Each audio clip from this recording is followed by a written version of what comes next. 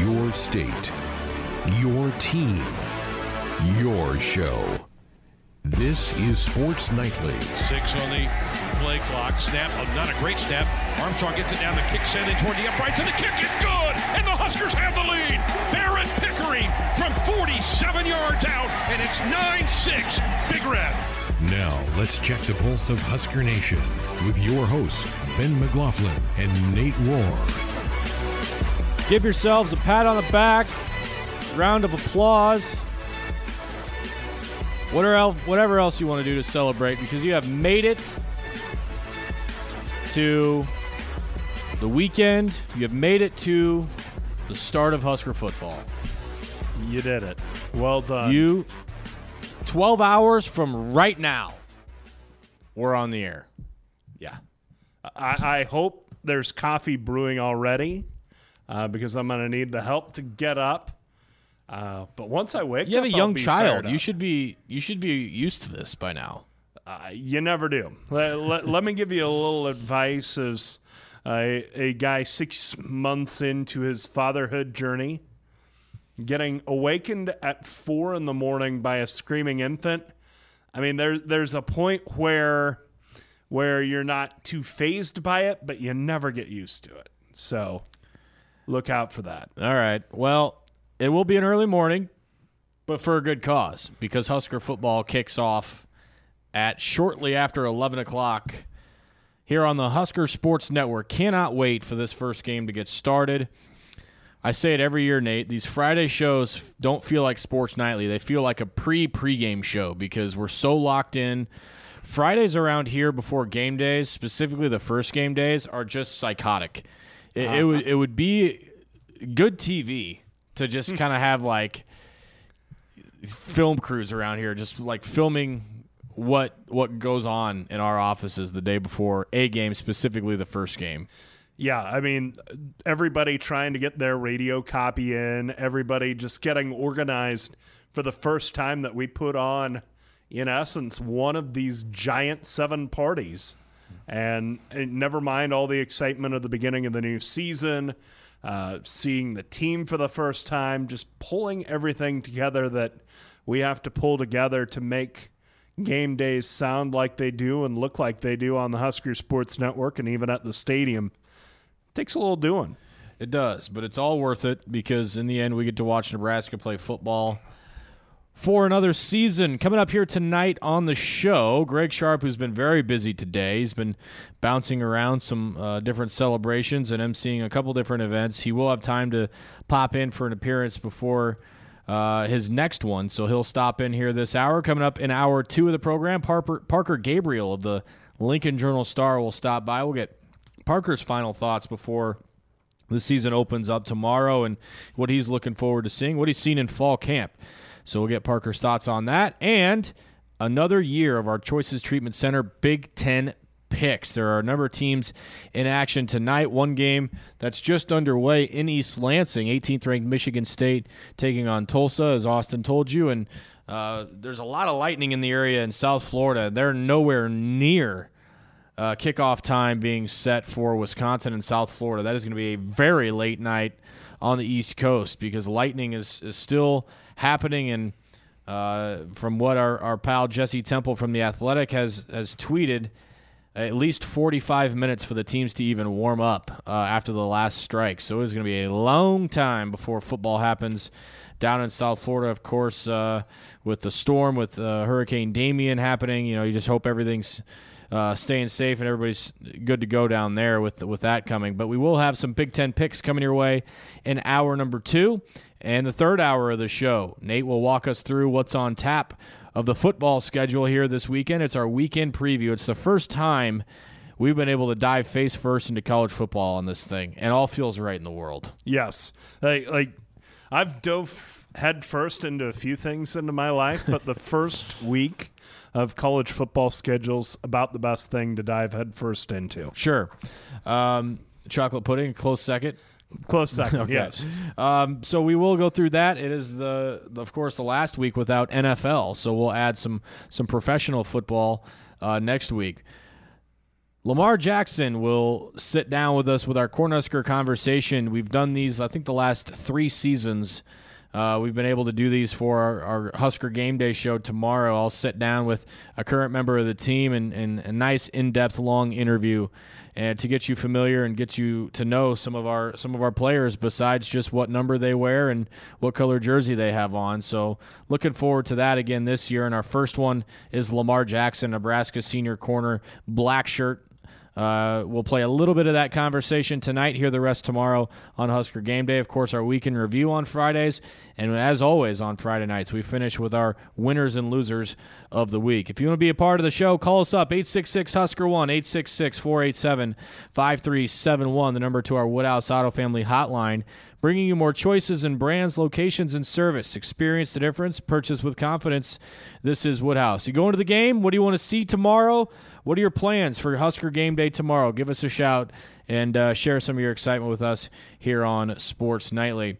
Of course, Nate, I started out the show by this feeling that you get before every game, but specifically the first one. We've waited so long for this day to get here, and a lot of talk about players, scheme, coaches, the Big Ten West. There's so much talk about everything over the summer, but as we found out yesterday with Minnesota, you can throw all that out the window once the games get started. It's literally all about what happens during the course of a 60-minute football game, and Nebraska's going to get their first crack at it tomorrow. Yeah, you want to see this team execute. We've heard a lot of talk. We've heard basically all positive talk, really, from this point, from the end of the season last year to this point right now. So you feel like the coaching staff is very happy with the work that's been put in. Even toward the end of last year, I say the clock started after the Iowa game, but really from the second half of last year to the current point, you don't feel like there's been any real negativity, any bad news. You know, the Maurice Washington thing might be the closest thing to it, and even there we don't have a definitive picture as to how that impacts things. But as far as the overall trajectory of the program, you think that things are going up and going up and going up.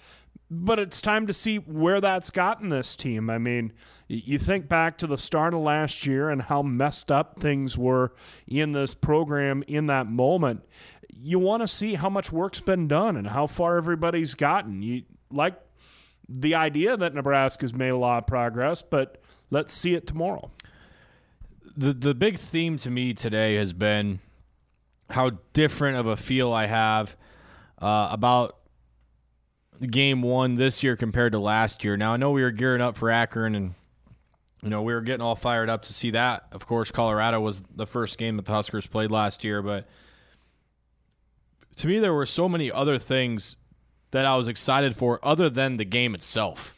There was so much other stuff happening, right? Scott Frost's first game as head coach, running out of the tunnel. We get to see this flashy new offense. There was all this stuff that was new, and it was more curiosity than it was, I would say, wanting to win. Like, obviously I wanted to win and everybody wanted to win, but you were getting, it was still what I've been calling the pinch me moment. Like, is this really happening? Like, is Scott Frost still really our head coach? To me, all of that is gone. Like, now it's throw it and drive, step on the gas pedal and go, and let's just get this thing moving. Yeah, you say it was more of a curiosity last year, and maybe that's probably the best word you can affix to it. Like, you just didn't know. Mm-hmm. You didn't know anything. Adrian Martinez, everything. Yeah, how this program would stack up, how pieces would fit, whether it's Divine Ozigbo, Greg Bell, even Stanley Morgan and J.D. Spielman. You just didn't know how everything would function together, and in that case, we really didn't get the definitive answer on that until midway through the year. Well, we've got a pretty good idea. I mean, hey, everybody wants to see what Wan'Dale Robinson can do, and this fan base has heard plenty about him, and yet they've not gotten the opportunity to see what he can do with the football in his hands in a game situation or even a game-like situation. But for the most part, I think we have a picture in our head of what the offense is going to look like, what the defense is going to look like, and at least something of a baseline of where this program is going to start. And you're hopeful that all the talk in preseason camp it comes to fruition and that they carry that practice out to where everything looks really sharp, because that's what we've been told by this coaching staff that this team has done really all fall camp. Since we're throwing around the word curiosity, what are you most curious about with this year's team tomorrow? I will be most curious to see Cameron Jurgens at center. It's really been a full year of hype. And this is a guy who didn't even play offensive line during his high school career. And the bar has been set really, really high by this coaching staff as to what they think they're going to get from Cameron Jurgens. Well, let's see it. That's not to say that I doubt any of that's true or anything, but you want to see that production. You want to see that guy have a great game, because that's a heck of a place to start as this offensive line rebuilds. And you also feel it answers one of the big lingering questions about this team as far as who's going to play in the middle of that offensive line and how good can that offensive line be. So I think what Jurgens can do at center, and then, of course, how do they use Wan'Dale Robinson? I think once Wan'Dale Robinson gets the ball in his hands, we all have a pretty clear idea in our heads of what he can do. But how many different ways do they get him the football, and how much window dressing sets up those different ways? I think, to me, my biggest point of curiosity is going to be wide receiver production. There are two things: wide receiver production and running back carry distribution. To me, those are the two big things for me. And it sounds funny to say that with a Scott Frost offense, with the skill positions, you like to think that it doesn't really matter. The scheme sets it up in a way that if you're executing the scheme, it's going to work out. You're going to be productive. But I don't know. Conaway Noah, Mike Williams, some of these guys that haven't either done it here or done it consistently, do they take that step forward? I think that's my biggest curiosity factor. And how does Dedrick Mills look? What's the story with Mo Washington? What is Ramir Johnson going to come in and get some carries? All of that stuff to me is a big curiosity for what's going to happen tomorrow. Yeah, that's about the last thing that needs to be defined for this offense, is how everything sets up after those frontline guys. J.D. Spielman's going to get 70 catches. I have a pretty good idea what that guy can do. Yeah, you know what that guy can do, and that guy's going to be out on the field a whole lot, and basically every snap that matters. But what about the next wave of guys? How do they integrate Noah into the system? How do they, where does a guy like Miles Jones start showing up? That's another guy that's pushed his way onto the depth chart. But how do they use him, and where do they use him? And so, some definition at the wide receiver spot will be interesting. And then as far as running back carries, Dedrick Mills has had a great fall camp, but what does that look like out on the field? It's tantalizing because it sounds as if he's a great power runner, but what does that look like, and how does that fit into the larger scheme of this offense? Yeah, so there's a lot of things that have yet to be defined on the field. We will get our first look at the 2019 Cornhuskers tomorrow morning at Memorial Stadium. Welcome back, Sports Nightly on the Huskers Sports Network, off and rolling on a Friday night edition. 11 a.m. kick tomorrow between Nebraska and South Alabama. The 2019 season opener is finally upon us. It's about 12 hours away now, getting real close. Finally, this is here. Greg, I opened up the show by saying, usually these Friday shows, and I've said this for years, have a different feel. It almost feels like a mini pregame show, these types of shows here on Friday. But you're going to be off tonight doing some different things, but you're able to squeeze a segment in with us. How are you feeling right now? Well, I'm kind of running a rat race today, Ben. The reason I'm not with you in studio full time for the night is I just wrapped up Football Friday over at the Wick Center with the Alumni Association. We had a great time, a great event over there. Now I'm headed to Memorial Stadium. We've got the Husker Power 50th anniversary banquet dinner that I'm going to be emceeing for Boyd Epley, and we're going to honor a bunch of former Huskers who were kind of winners of the first power lifters of all time tonight. So it's going to be a lot of fun. I'm going to see a lot of who's who of Husker athletics. Guys like Eric Piatkowski is going to be there tonight. Jordan Burroughs is going to make a quick appearance. We're not sure if the head coach Scott Frost himself is going to be there. He's getting an honor. Barrett Root also, same thing. If they come, they're going to come together. We'll get him in and out quick. But it's going to be fun. But you're right. These things are all going on. The town's filling up. The downtown area is getting busy. People are ready to watch this football team play tomorrow. Well, this is a long time coming. I spoke to a group today, and I said, it was unfair the way the season ended last year, because I remember interviewing Adrian Martinez after that game in Iowa City right outside the locker room, and both of us kind of looked at each other going, well, what's next? We were waiting so much for that season to get started. It finally did, and then it ended. And, we were waiting for this moment, and that is Nebraska's next game, and it's finally here. You know what the date of that game was? November 23rd. So November had a week to go when the football season was over. And then, of course, you have the entire offseason. It's just been painful to go through this offseason because of what this team showed us at the end of last year, winning 4 of those last 6. And the 2 losses were certainly incredibly competitive games. I've never been around a 4-8 football team that I wanted it to keep going. Usually teams and seasons are like that in sports. You're ready for it to end. The team is ready for it to end. That group wasn't. They really felt like they were really now hitting their stride. But I think it's also motivated them, Ben, in the winter workouts and in spring football and then in the summer workouts that they had. And obviously this camp that just wrapped up earlier this week for the August camp, they knew that they were close to busting through and being a really good football team. And they want to start to prove that beginning here tomorrow. I want to know if you get the same feeling as I do. We're on the show every night during the summer, and we kind of say what we feel and what we think and our excitement levels. But to me, my true feelings about a particular game or a particular season come out when I'm doing the prep.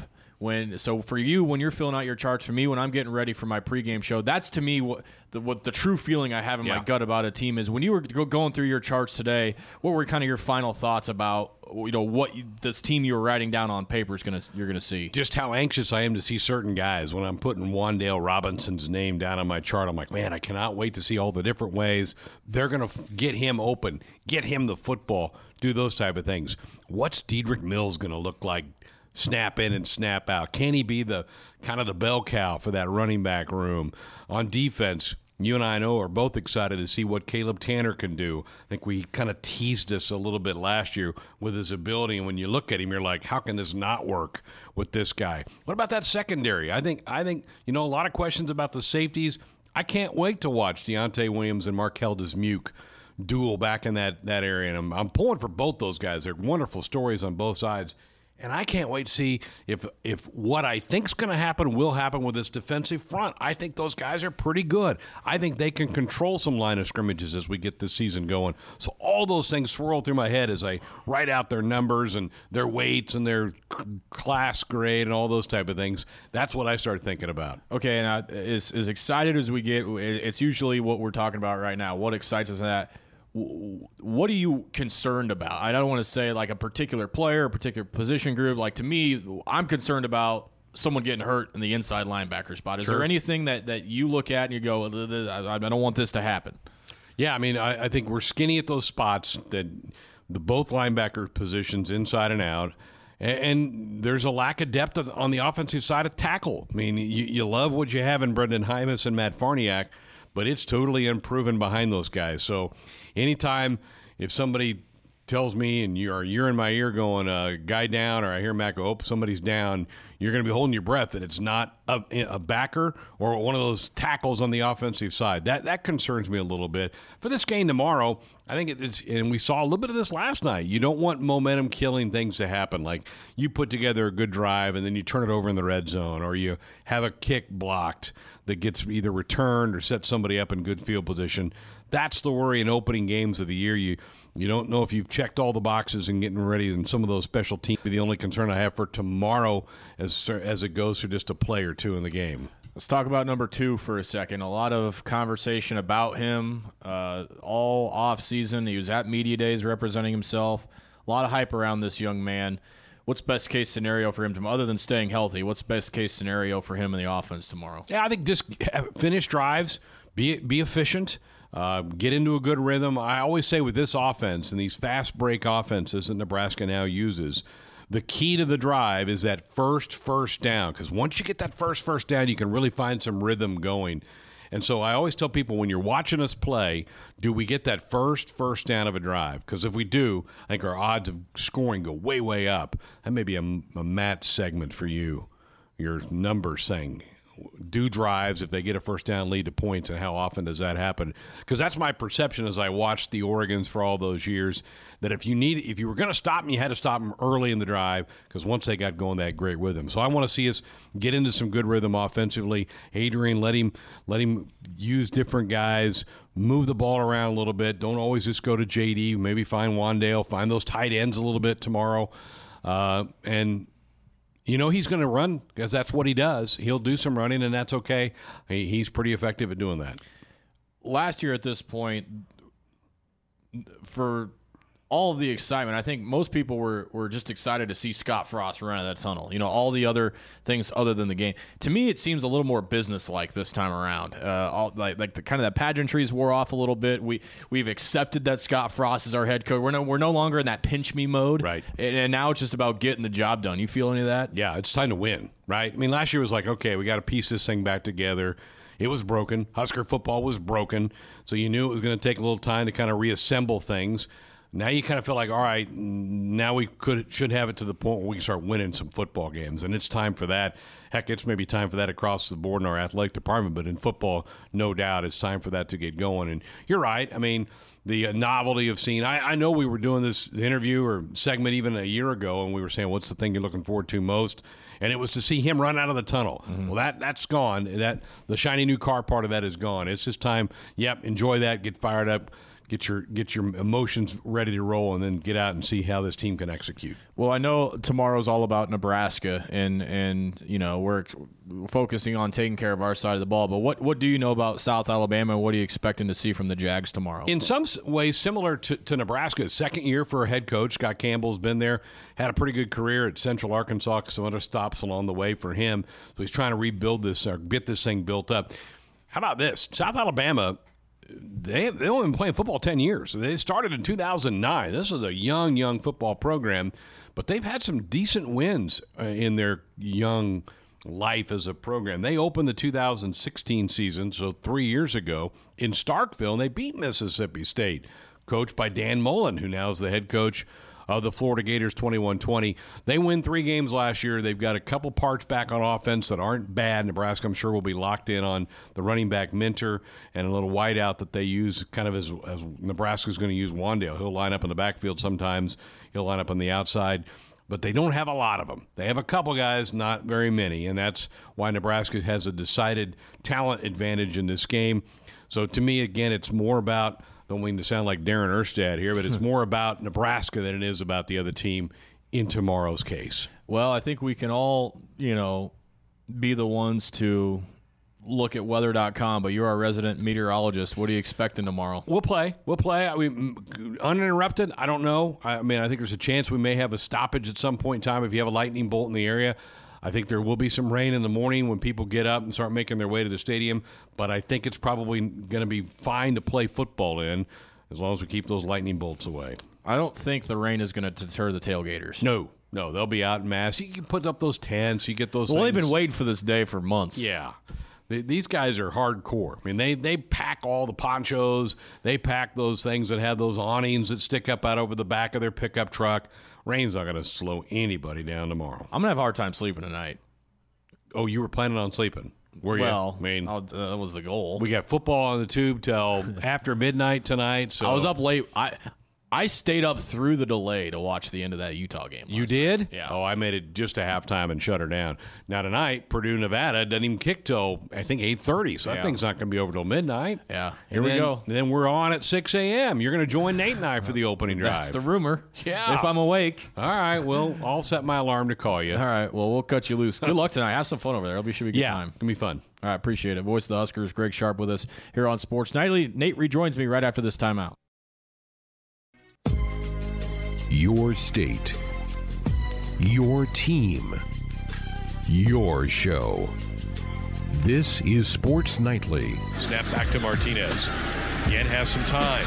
Throws down the middle of the field. Spielman makes a catch. He's going to go. This is going to be a touchdown for Nebraska. Spielman at the 20, 15, 10, 5. Touchdown, Nebraska.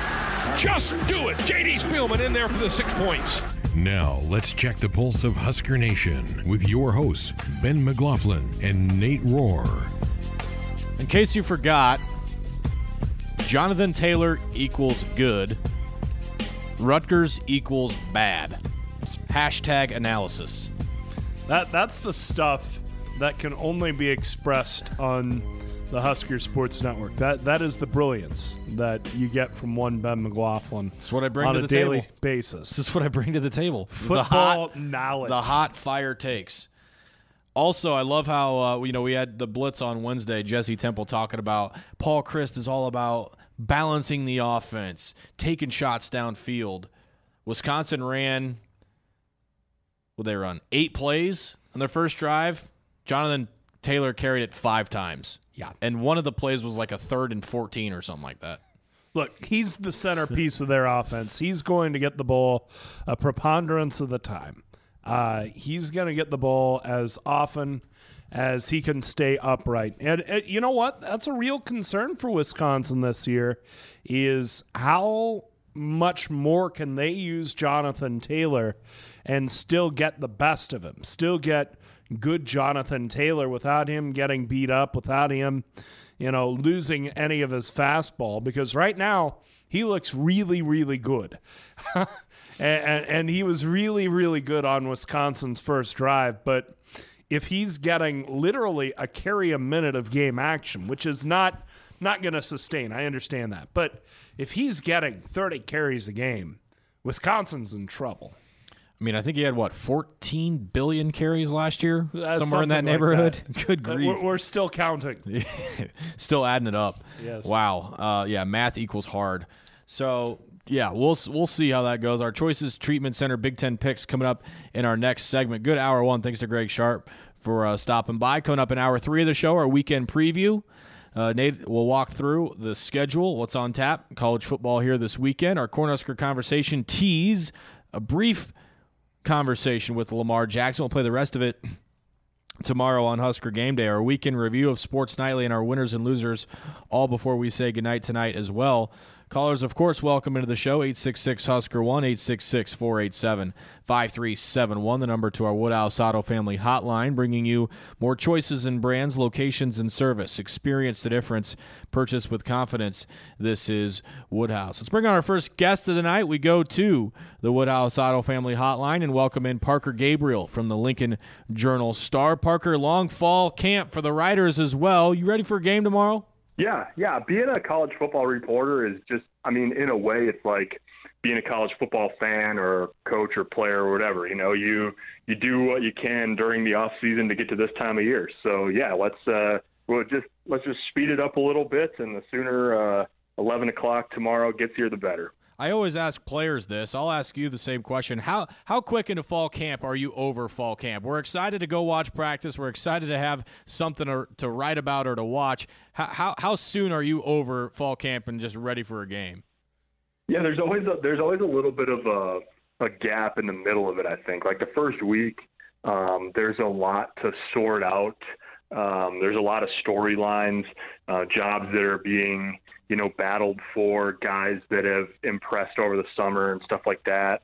And then you get into some of that, Quentin Newsom was the first of the freshman defensive backs to pop up, and was Cameron Jurgens healthy, and you go through all that stuff, and then you the brakes sort of hit there in the middle, and then you get toward game week, and it sort of revs back up with a depth chart and all that. But I would say about halfway through, or 10 days in or something like that, you start to look at the calendar and go, man, the next 3 weeks could go by awfully fast, and I'd be pretty happy. No doubt about it. Well, let's just start with, what was the biggest thing you learned from fall camp over the last few weeks? Something that maybe we weren't quite sure on heading into the practices, but now you either know or are excited about. Yeah, I think the way that the offensive line sort of crystallized during camp, and the last piece of that obviously was Cameron Jurgens getting healthy and right away going to the top of the depth chart there at center. We'll see if he splits time early in the season or sort of how much, he's got in the tank right away. But, at the beginning of camp and over the summer, I think people sort of wondered, will it be Jurgens and Hickson or Farniok and Hickson, or maybe they'll, put Bryce Bennett at tackle and move some people around. And there was so many combinations of things that you could sort of dream up that could happen. And then basically all that happened was Hickson solidified himself at left guard, and the center competition unfolded the way it did. And so that was more stable, I think. And then I think there's some developments on the defensive line to just sort of keep it in the trenches, I guess. DeAndre Thomas having a really good camp, feeling like they've got, Tony Tuio's got 6 guys. We'll see about Jakeem Green, who just got here in the middle of camp. So I think that the way you could say this about really any position, but to me, I think the way that the offensive line, the defensive line sort of crystallized over the course of camp probably falls about the way that the coaches were hoping it would. Yeah, I would agree with that completely. Talking with Parker Gabriel from the Lincoln Journal-Star here on Sports Nightly. Parker, what's your take on the safeties? With Deontay and Markell getting the starting spot and earning black shirts, where are you at with that group entering Game 1 with South Alabama? Yeah, I think it was impressive. Those guys clearly handled that the right way in terms of, they were the starting pair coming out of spring. And you had a really highly touted group of freshmen coming in this summer. And so for those guys to, establish themselves as the starters in that group, I think, speaks well, obviously, of the offseason they had. To me, I think that the impressive thing about it is look at the lines after Deontay Williams and Markell Dismuke. It's all walk-ons. Yeah. You've got Isaiah Stallbird, Ethan Cox, Reed Carroll, and then Eric Lee, who's a scholarship player, senior. But those guys making up the, rounding out the depth chart after the starters, I don't think that speaks ill necessarily of the young guys. I think that they think those guys are going to be really good players in time. But for a guy like Isaiah Stallbird or a guy like Ethan Cox or Reed Carroll to be as a walk-on in position to be in the depth chart, and hey, look, they don't put those aren't charity spots. You work your way onto that, and so those guys are going to play, and those guys are going to be on special teams and all of that, and that's a pretty impressive accomplishment. Whether you're a guy like Carroll, who's been around here for several years, or you're like a guy like Stallbird, who this is his second season. Yeah. Are you more intrigued / interested in seeing the running backs or the wide receivers tomorrow? Oh, man, that's a great question. The beautiful thing about Nebraska now is we don't have to differentiate between the two. Yeah, They're all of them can. I think overall, I would say I think I would say running backs, mostly because we don't know exactly what Maurice Washington's status is going to be. And because Dedrick Mills is just going to be, I think, such an important part of this offense, regardless of Maurice Washington's availability this season. So I'll give a lean to the running backs, but if I'm going to say that, I get to count, I think, Wan'Dale Robinson in that group as a guy who's obviously going to do some of both. It's an interesting phenomena. You think about Scott Frost's offense and what makes it work, right? You think of the skill positions. Other than JD and Mo, if he plays, we're not quite sure what we're going to see. I think that has a lot of intrigue. The other part to this is the tight ends. And I know, you look at what Coach Becton has in that, and he's very excited about his group. How much increase in production can we expect guys like Jack Stoll and Austin Allen and Kurt Rafdal to have here this year?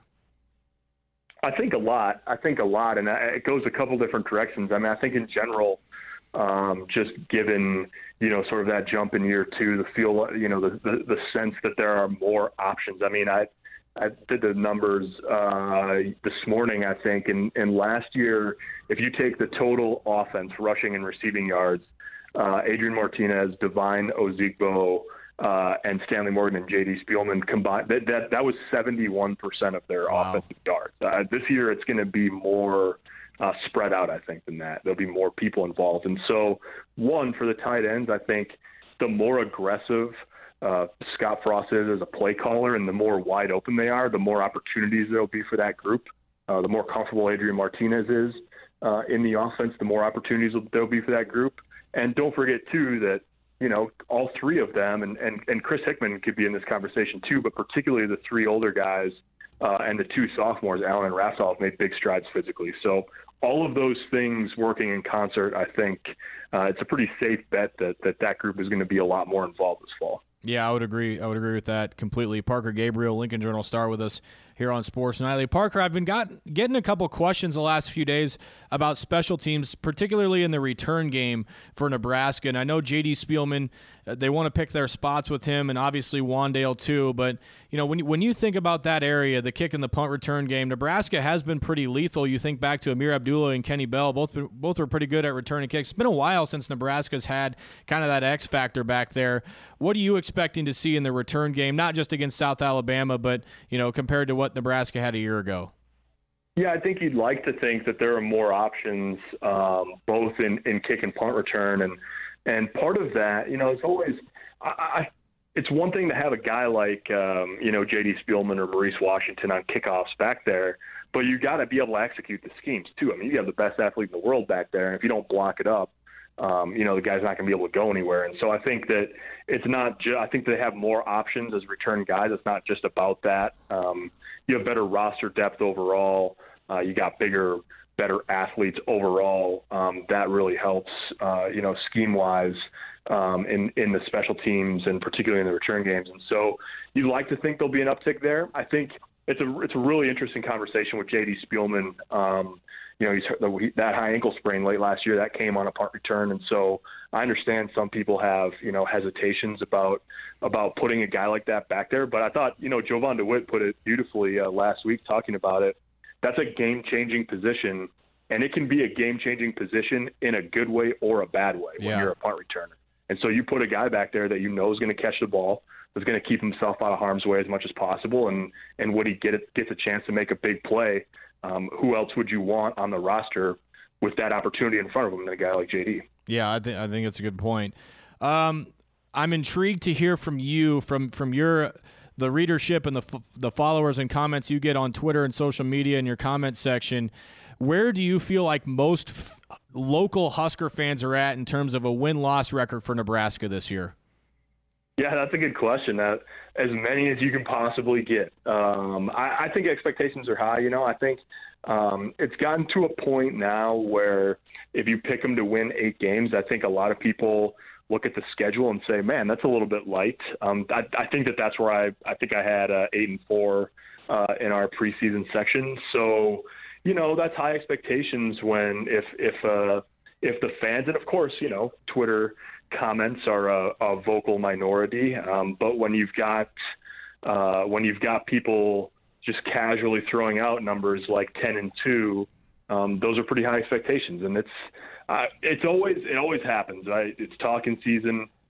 You think everyone feels good, and then you're always reminded of the grind that a season takes the first time you're in one of those 21-17 games in the second half. And so, you always expect a lot of close games, especially in league play, and the West is really wide open. But I think it's fair to say that fans in general have high expectations this fall. Yeah, and I think that's a good thing to have, and I think it's coming from the right place at least this year. We'll see what happens tomorrow. Game 1 when Nebraska tees it up with South Alabama. Parker Gabriel, Lincoln Journal-Star. Parker, we really appreciate you jumping on with the Friday night, man. Know you got a lot going on, but you'll be at the stadium real soon covering a real game. Thanks for the time, buddy.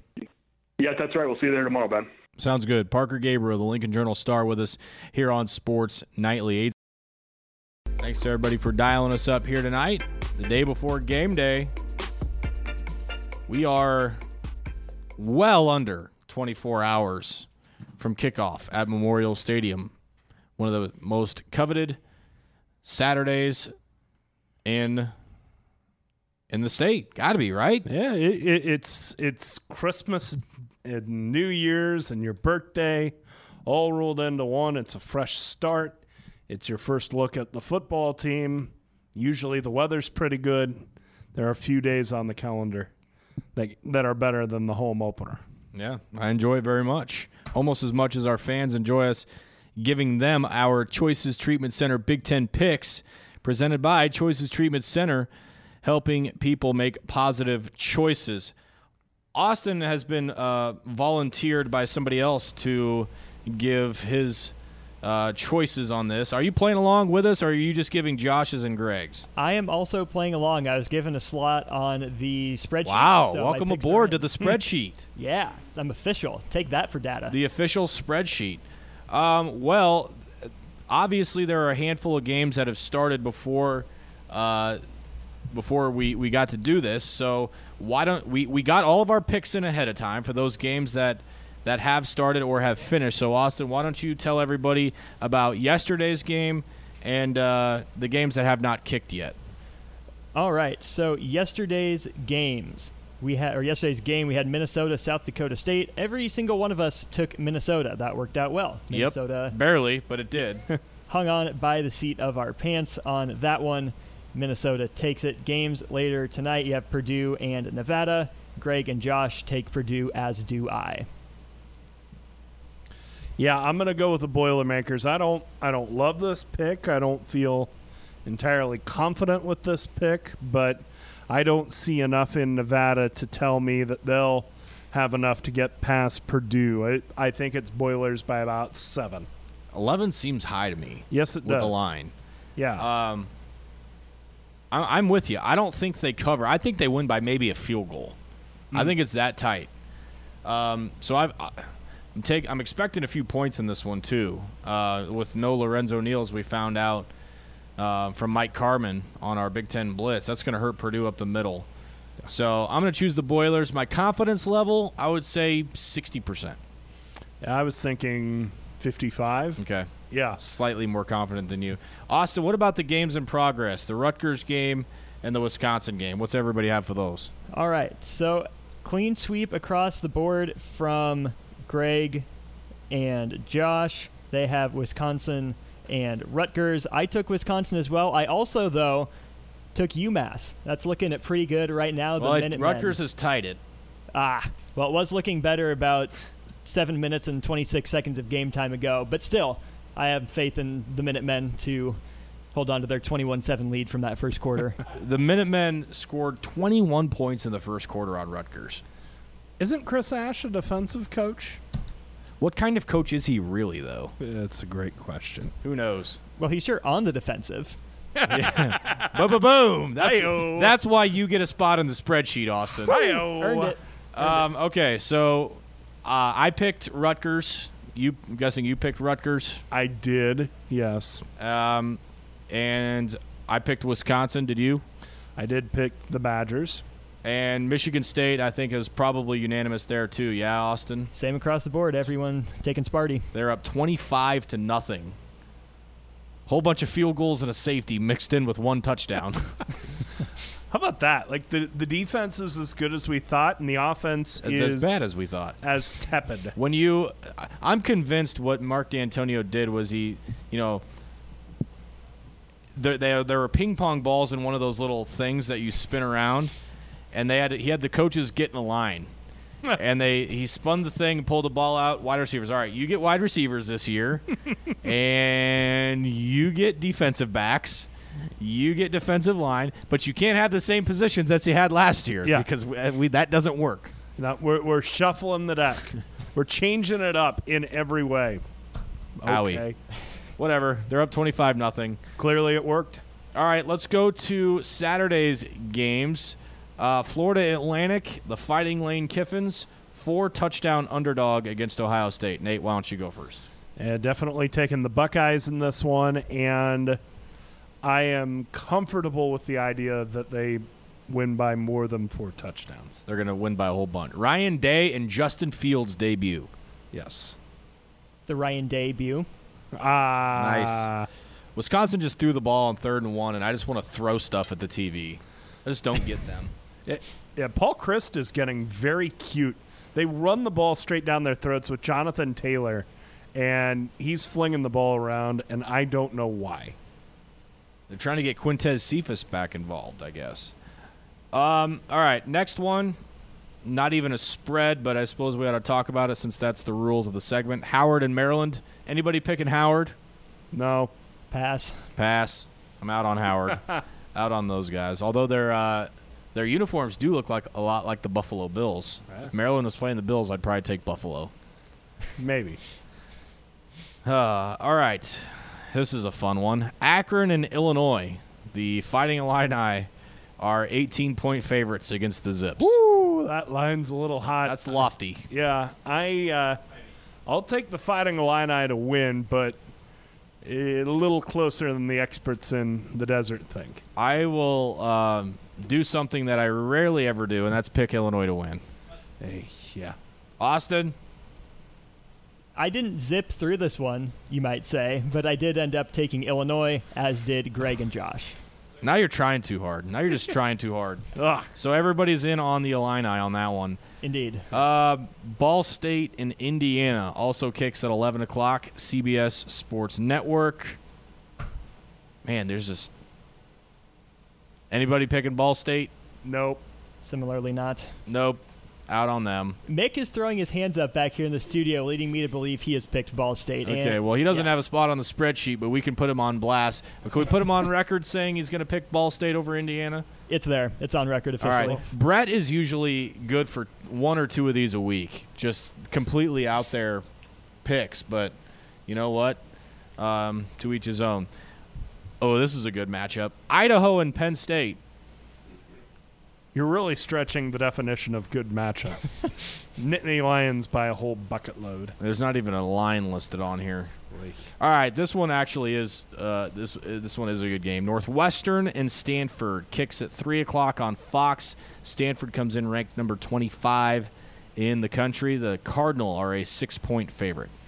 Like the Cardinal, both straight up and against the number that Las Vegas has placed on. Really? Yep. Care to expand on that? A little bit.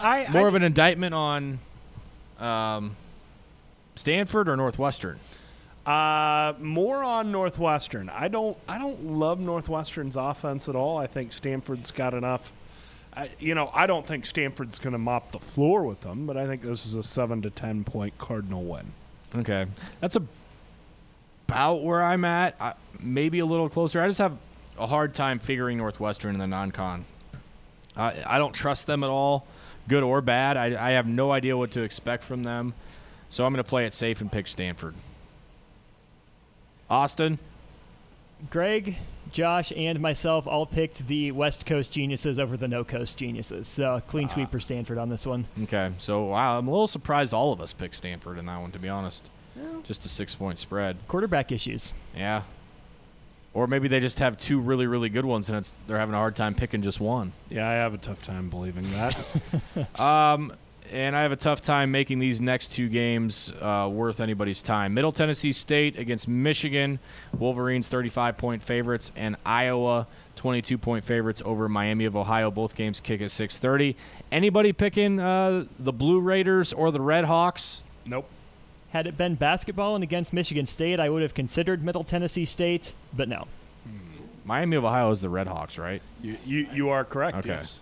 So I can guess myself there for a second. I'm taking Iowa. I'm taking Michigan. So these first weeks, there are only usually a couple good ones, and unfortunately that is definitely the case. But all the picks are in. Greg ran away with this thing last year, and he's not so humbly bragging about his success that he had in this. So we all need to be better. Yep. Okay, this is my motivational speech to the staff with Greg not being here. We need to be better this year. Well, and let's be honest, we differed on maybe one game. Is that right? This week? So I think Austin was the only one that differed on any of them, and he picked UMass. Ah, okay. Indeed, well, I will take confirm. your words to heart. Week 2 and moving forward. Let's go. I'm very enthusiastic about this, and obviously very, very passionate about it. So we just need to be better. It's burning in you, isn't it? Yeah, and I'm competing against all you guys too, but we just can't let him win. I don't know if I can deal with 2 straight years of Greg. Now let's go ahead and give you a sneak peek, a glimpse of what you can hear tomorrow on the Husker Game Day Show with another edition of our Cornhusker Conversation. This week, we sit down with Nebraska senior corner Lamar Jackson. Welcome back, Game 1, Cornhusker Conversation. We welcome in Nebraska now senior Lamar Jackson. Senior, man. I mean, let's just rewind. Let's go all the way back to the Iowa game and getting on the bus and then getting home, and then the realization that you've got one more of these things left. When did it kind of set in for you? Maybe that sense of urgency of knowing that you got one more crack at it and that's it. I mean, I feel like it kind of set in like after the fact. Like the season was over with.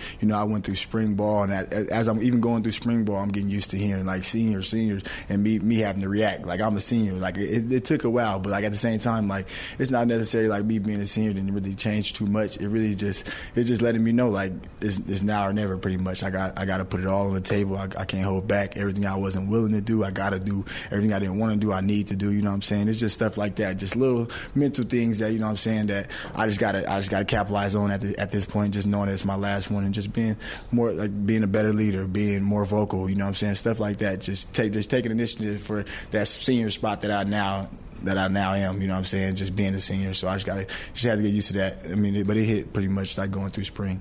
I'm thinking back to last year at this time, and the uncertainty that people thought we had in the secondary. We hadn't seen you at your best. We hadn't seen DCAP on the field a whole bunch. We hadn't seen any of the freshmen at all last year.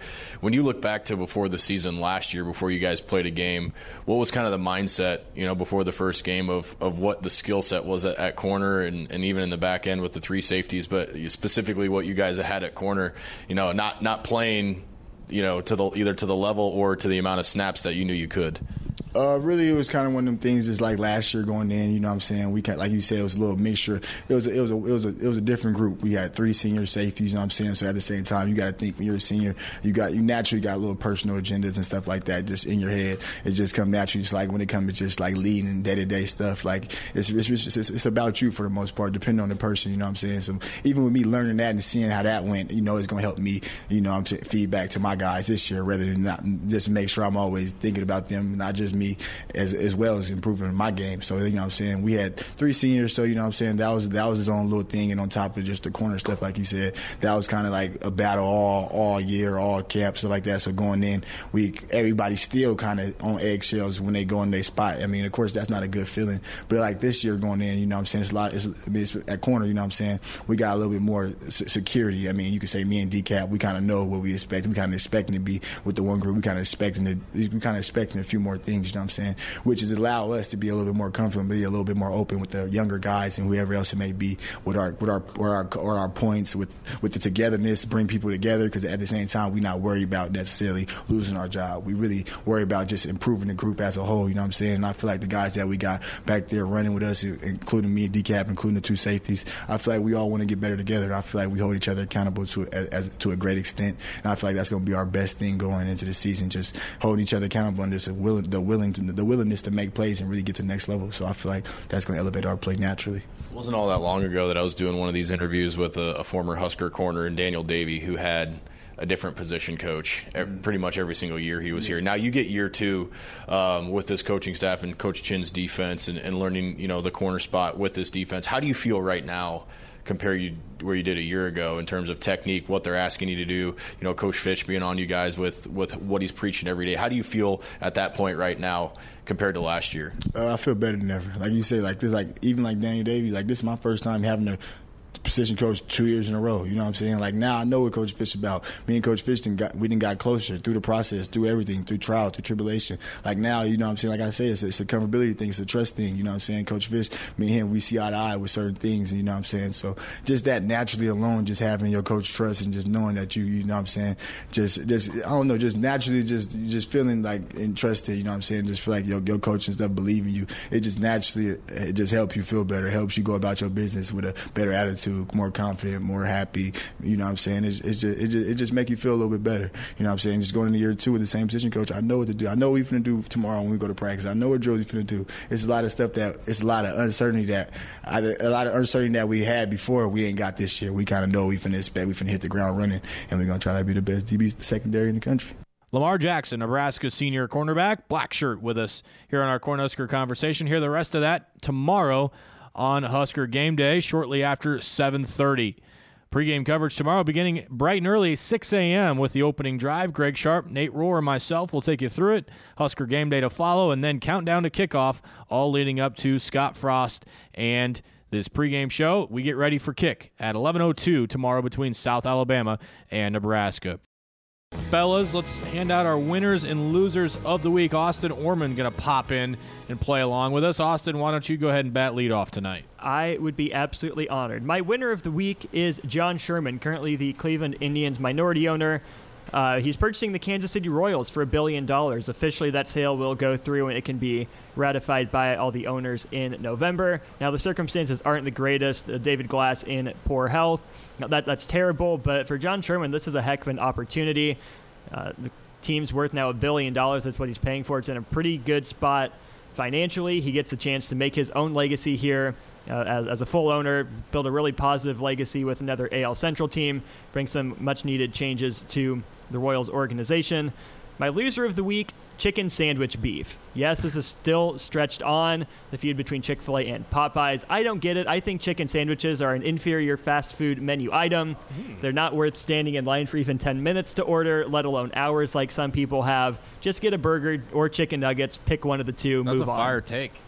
It is. I'm a big chicken sandwich guy. Oh, are you? Yeah, I'm not going to stand in line for it. Yeah, definitely. But to say that it's an inferior menu item is crossing the line. I think you're ill-informed, Austin. I'm a little disappointed.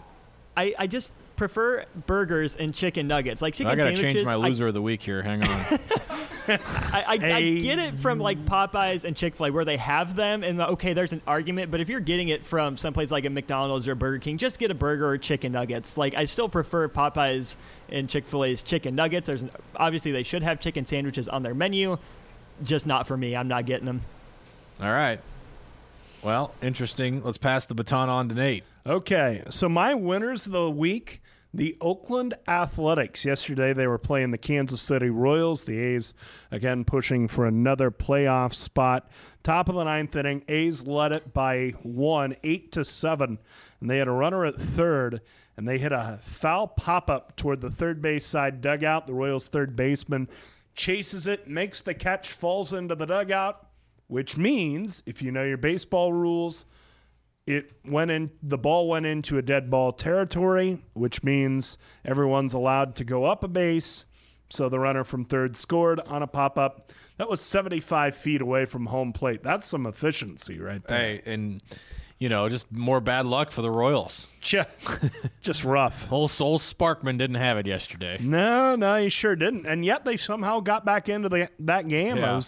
I was a little surprised by that. My Andy Fales Memorial Loser of the Week, going to go with Doug Gottlieb of Fox Sports fame, ripping on Andrew Luck for retiring when Luck is a millionaire multi-times over, somehow uses his own credit cards, thank you very much, and is able to retire with body and mind still intact.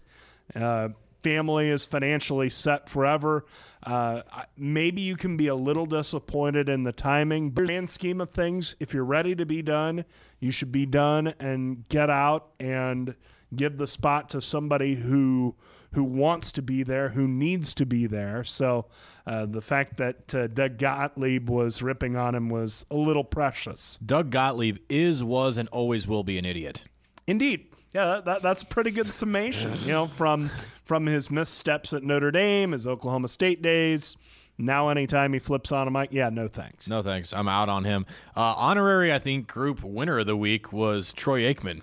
Yeah, how about that? For basically sitting him down and giving him a talking to. Yes. That was awesome. I love it when, big-time guys go at each other. It's hilarious. All right, my winner of the week, I'm going Christian Yelich. Not for his play on the field so much as his play on the field and play with words. He was destroyed by a fan for posing in ESPN's The Body magazine. And one of his Twitter critics named Roxanne J tweeted, "It's really sad how you don't give a thought about all the young kids that idolize you before." He tweets back at her, "Relax, Roxanne." And the next day at the ballpark, his walkout song is Roxanne by The Police. Just poetic. Just perfect. Just, hey, Roxanne, zip it. Yes. And hey, the body issue is tastefully done, but all nude. If you remember the Kevin Garnett. And let's be honest, there are worse players out there to criticize than Christian Yelich. Yeah. Like, what has that guy ever done to anybody? Yeah. Nothing. My loser of the week is Antonio Brown. Just put on a helmet. Dude, just put on a regular, regulated, league-mandated helmet and play football. And stop being a baby. But I'm fine if you don't want to play because you do play for the Raiders. Yeah, that's a nice empty cap hit for the Raiders. Yeah, sit down, Antonio Brown. Help the Raiders be the Raiders. Just unbelievable. Unbelievable. All right, good stuff. Good stuff. That's our winners and losers of the week. That's going to do it for Sports Nightly here this week. Get ready. Husker Nation Game Day coming your way tomorrow morning, 6 a.m. We're on the air. The opening drive with Greg Sharpe, Nate Rohr, and myself. We'll have Husker Game Day to follow. Countdown to kickoff after that. Scott Frost pregame show. And then, of course, kickoff at Memorial Stadium shortly after 11 o'clock between Nebraska and South Alabama. Thanks to all my help tonight, Josh Hilcom and Austin Norman. Thanks to Nate for sitting in with me. Thanks to all of you for listening. We got Husker football coming your way tomorrow morning. We'll talk to you on Monday.